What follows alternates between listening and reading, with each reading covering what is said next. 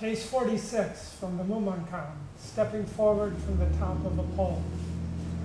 The main case. Master Sikiso said, "How will you step forward from the top of a 100-foot pole?" Another eminent master of old said, "Even though one who is sitting on the top of a 100-foot pole has entered realization, it is not yet real. He must step forward from the top of the pole and manifest his whole body throughout the world in 10 directions. Mumon's commentary: if you can step forward and turn your body around, there will be no place left where you are not the master. Even so, just tell me, how do you step forward from the top of a 100-foot pole? A. The verse: making the eye on the forehead blind, one clings to the first mark on the scale. Even throwing away body and life, one blind person leads many blind people."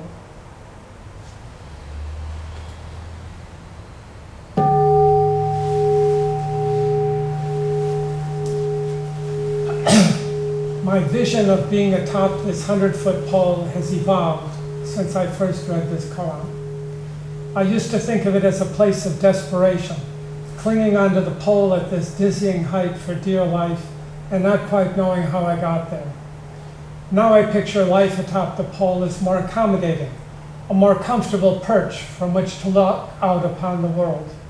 I have both consciously and unconsciously, along with my culture, made up a story about how I got here and why I think the view from here shows things as they really are. Whatever construction of reality we have made, or was made for us, there is still an I which identifies with this construction, and which sits atop the 100-foot pole overseeing its domain. The higher the pole, the more it thinks it can see and claim for its own. Yet the higher the pole, the more isolated it becomes, and the more it clings to its reality. The pole is really only in touch with the earth at one point. The rest of our elevated experience is dependent upon the 5 skandhas, those means by which we experience our world, which so easily can turn our provisional self into an independent overseer of his or her domain, a dualistic self that endures atop her or his constructed reality, instead of provisionally arising anew in every moment. This problem of the lingering provisional self is my topic for today. The 100-foot pole is the provisional self we build to deal with the situation at this point in space and time, in order to do our part in the Dharma of the moment. But the tendency is strong to linger, to admire our handiwork, to build a little house on our perch atop the 100-foot pole. In the Shoryoroku Case 70, Chosa advances a step. Another version of this koan begins by Chosa sending a monk to question a hermit about the changes in his life as a result of having studied with Nansen. The hermit evidently took his realization experience and retreated with it to a mountain hut atop his 100-foot pole. He experienced some opening, but then became attached to this opening, which in turn closed him off from further openings. Chosa uses a poem to summarize the case. The man clinging atop the 100-foot pole. Though he has gained entry, this is not yet the real. Atop the 100-foot pole, he should step forward. The universe in all directions is the whole body. In my Teisho at the end of Spring Ango, I discussed my experimenting with consciously expanding myself into becoming one with ever more of my experience. Previously, most of my time on the cushion was spent trying to diminish or at least pay less attention to myself, to quiet the monkey mind and the desires and problems taking me out of the present. For Spring Ango, I took a different approach, using the 8 awarenesses of an enlightened person to help envision a more positive sense of practice. That is, instead of starving the self, I was trying to engage the self in a positive way, to help the self diminish by experiencing its own shortcomings and opening us into a greater existence. Chosa above said, though he has gained entry, this is not yet the real. The question continues of what is this I, which consciously seeks this expansion of my experience. and yet seems to disappear in the realization that form is exactly emptiness and emptiness exactly form. How can I expand from my I-centered orientation in the world, including my practice, to a larger sense of consciousness, a larger sense of presence, encompassing the local aches and pains of my body, the commentaries of my mind, the relationships of my family and friends, and beyond these, to include all the other things I experience. My conscious notion of my individuated I needs to expand along with the consciousness of the reality I am aware of. The I that is looking in the mirror needs to become as plural as the mirrors. Thus, the experimenting in my own practice has evolved to think about the vocabulary we use when examining our individual practices, and to suggest moving from I awareness to we awareness. The practice here is to expand the sense of I in such a way as to weaken the traditional means by which we have learned to identify ourselves as independent causal centers in a subject versus object relation to the rest of our experience, and instead to develop a sense of an I informed by impermanence, interconnection, and co-arising. That is, a provisional sense of I which exists in and for the moment. And the suggestion here is that developing a sense of this momentary presence as a we might be worth trying. Our culture encourages each of us to create a 100-foot pole of our uniqueness, with the distinctions that make each of us who we are. Daibo last week asked each of us to consider, who am I? And our culture rushes in to answer before any problem arises. We are each members of a particular family, community, country, profession, political party, a demographic such as age, gender, ethnicity, and other census-type categories. All of these work together to construct our supposed uniqueness and actual isolation. Each distinction creates a gap by which we are cut off from other people. How men are different from women, youth from elderly, north from south, east from west, libertarians from socialists, and so on and on and on. We are made to believe that these differences, that these are truly differences which make a difference. Upaya is the awareness of the tools that our situation provides for us, the resources both within and around us, and the ability to bring them to bear on the present situation. The traditional pronouns we would use to describe the 100-foot pole situation are those resources are available to me and how I am able to make use of them. But during the last decade or so, there has arisen a focus upon the pronouns that we use in our everyday speech when we engage in such self-presentation and reflection. There has been much discussion and expansion of gender identities pushed beyond the apparent dualistic male-female body types to include female identity in a male body and vice versa, with the appropriate shift in pronouns, and then into a more fluid gender identity reflected in plural pronouns such as they and theirs. We can build upon this exploration of the pronouns we use and use it to examine how the use of the pronouns we have developed has created another dualistic straitjacket, that of I and you, or I and other. As our awareness and consciousness expand, the identity of where this behavior occurs benefits from a broader pronoun, perhaps, to articulate this experience. And this is where I've been exploring the move from I to we. Over the last year, we have had a number of opportunities to explore this question of how to expand the conscious, provisional, interdependent I, while diminishing the independent, dualistically identified I. Several of our workshops during the last two Ango periods, examining acceptance and wholeheartedness, have engaged in activities dealing with helping us to recognize our perch atop our 100-foot poles, from which we survey our world, and how we might expand our realm of conscious interaction beyond its limited contact with the world.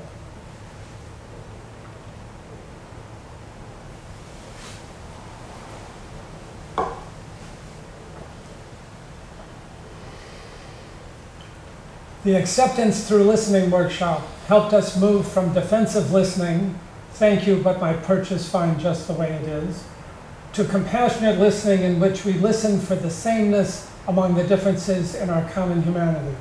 Compassion meaning our ability to experience together, recognizing myself in people both near and far. The 6 lessons gave a good description of the progression from moving from I to we, beginning with learning to listen to oneself with compassion, then extending this to other selves most like us, our family and friends, then extending to strangers, and then extending to selves least like us, those we consider difficult, including observing ourselves as also difficult persons to others. And finally, dissolving the boundary between self and other with compassionate acceptance. The Zen Art and Poetry workshop organized a series of experiences in nature that helped us explore moving beyond our habitual boundaries that guide us as we move through space and time. Our sensations, perceptions, and observations rarely move outside of our comfort zones, and the exercises of this workshop had us looking far over the edge of our constructed perches. The invitation to creatively express our experiences often provided the push to take the first step into the void.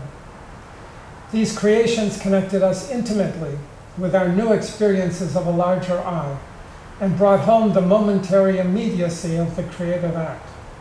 The I that creates an expression of the situation at this moment also creates an I which can only be at this moment.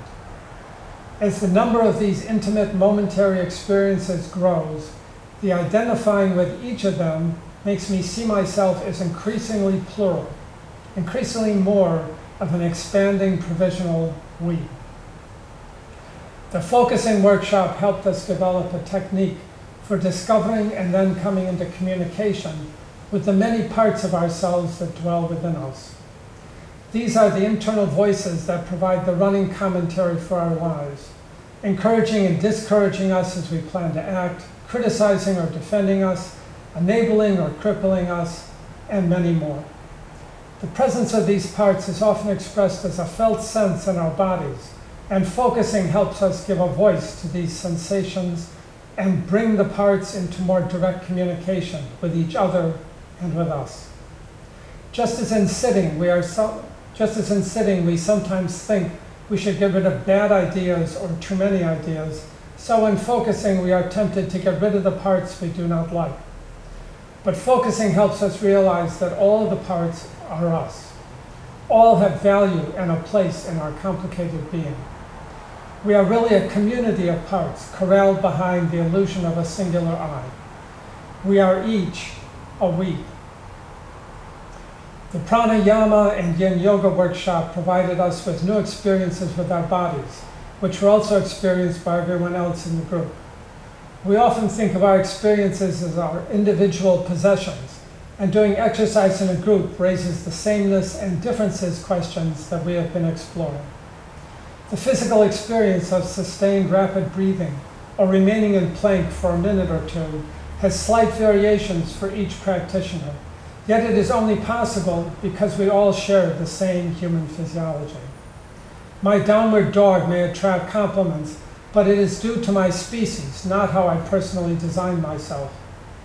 Yoga can feel isolating when I cannot do what everyone else seems to be able to do with their bodies. But there's also the experience of merging, when everyone, for instance, flows through a sun salutation together. My body expands to a we of undifferentiated bodies doing the same physical experience, which seemed even more pronounced in the long-held poses of the yin yoga in the spring. Another practice during Ango was my invitation to join me in keeping a daily diary of our Ango experiences, mental, physical, and spiritual. When I can trust my process of writing, journaling becomes something like the mosh pit of the mind. Similar to the exploration of felt sense we experience in focusing, many ideas come to us when writing. We're used to filtering them according to what will be most useful and what will right now further my topic. But in journaling, also called process writing, all ideas are created equal and worth a look. They can all hold up my mind while I am being passed from one on to the next. The idea most wanting to be discussed might only be taking form while we try various opening paragraphs in a first draft. What to me is the evident, clear, and convincing order of my argument often does not work for my audience, who are hearing about all this for the first time. Then comes the revising, which can seem like musical chairs, with sentences and paragraphs running around, some disappearing, others getting new identities, and I am left with a new presentation, seemingly not entirely of my own making. There is the engineering part of me still clinging to ideas of efficiency, but then also the expansive part of me walking off into the unknown, such as wondering where in the world do these ideas come from, and then stepping off the pole. I have now examined several of the ways in which we have already been experiencing the plurality within ourselves, and how this plurality can enable more experience of interconnectedness, interdependence, and impermanence. For the whole remains the whole, even as the parts change, as they always do. I have suggested that moving to seeing ourselves as we instead of I might be helpful in dealing with the I that seems to return regardless of time spent on the cushion or number of realization experiences. This I that claims some merit for its progress and gets new furniture for the perch atop the 100-foot pole. But the move to we can also bring psychological and emotional difficulties. The personal relations to spouse, children, and other family and friends do not always expand so easily. Royalty provides an interesting example of the human experience between the singular and the plural. Traditionally, the monarch of a country literally embodies the country, and thus is no longer a singular individual. The ruler is no longer an I, but uses the royal we in speaking of him or herself. This is not a spiritual practice necessarily on the way to understanding emptiness, but it is an often difficult psychological practice in similar sameness and difference. How can the ruler incorporate the important unities among their subjects while also respecting their practical differences? Can the ruler have any individual differences themselves, or must they conform to the qualities which unite the country as a whole? Let's take the example of the King or Queen of England. He or she does not merely represent England, he or she is England. When England lost its American colonies after the American Revolutionary War, ending in 1783, King George felt physically ill for many months, as he experienced this as a physical loss in his body and mind. There's an excellent movie which discusses this, The Madness of King George, available somewhere around streaming, I'm sure. Netflix has also been providing an exploration of the realities of living in such an experience with its current series, The Crown, about the life of Queen Elizabeth II of England. She never expected to become queen, as her father Albert was the second son of King George V, and so unlikely to become king. However, his brother Edward did become king, but valued his individual 100-foot pole more than merging into England, and so abdicated to marry his twice-divorced sweetheart, creating a great scandal in 1936. Elizabeth was now next in line, but thought she had many years to be a wife and mother before becoming queen upon the death of her father. But he died early at age 56, making her become queen when she was only 26. The Netflix series deals with her sudden evolution from I to we, from a young independent wife, mother, and citizen of England to becoming England itself. There's a Christian phrase which seems to be applicable here. Not my will be done, but thy will be done. Where thy, for the royalty here, is England, just as in Buddhism, it seems to be the Dharma. Elizabeth's difficulties adjusting to life as we, when she had a husband, children, and friends who related to her as an I, occupy the first 2 seasons of this series. While as queen she has become the head of every English family, her husband feels he should lead their own family as he has always done before. While she wishes she could eat or dress or take a walk as she did before, she can now only behave as England would behave, doing only those actions that unite rather than divide the people, which often means doing nothing. However, though her identity encompasses all of England, she worries that she cannot feel for the lives of her citizens, that her compassion is limited. This may be the case with many of us as well.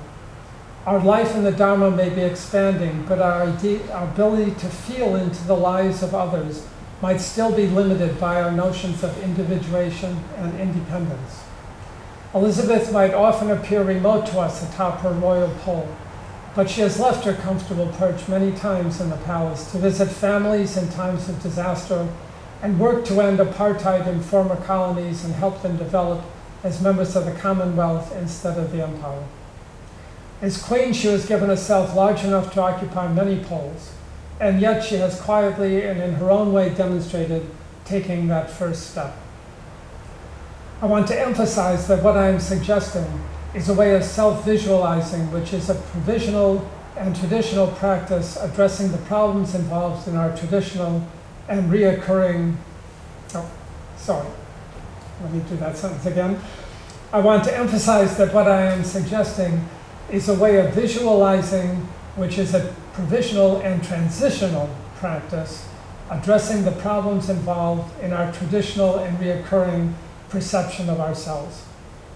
We have learned to see ourselves as independent instead of interconnected and co-arising, as continuous in time and space, that I am the same self yesterday as today, as having knowledge and direct agency, which means that I can fully know any situation I happen to be in and know exactly what I am doing when acting in any situation, as well as all of the consequences which follow from it. This breeds in us an illusion that I am in charge and in control. On the other hand, experiencing myself as plural, as merging, as in a commonwealth with the physical and psychological things I experience, to maintain the differences apparent in the provisional world of action and also the unity of the Dharma, may help me make that step off the perch feel more like a walk in the park. I will let Sekida and Senzaki have the last word, taken from their comments upon this koan. First, Sekida's comment. When you have made considerable progress in your Zen practice, you come to a sort of extremity, where you find yourself on the brink of an abyss that is veiled in complete darkness. Suddenly you are scared.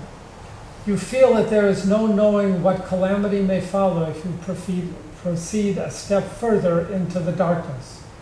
In Zazen practice, consciousness comes nearly to a stop. And when a Zen student first experiences this, he often becomes panic-stricken.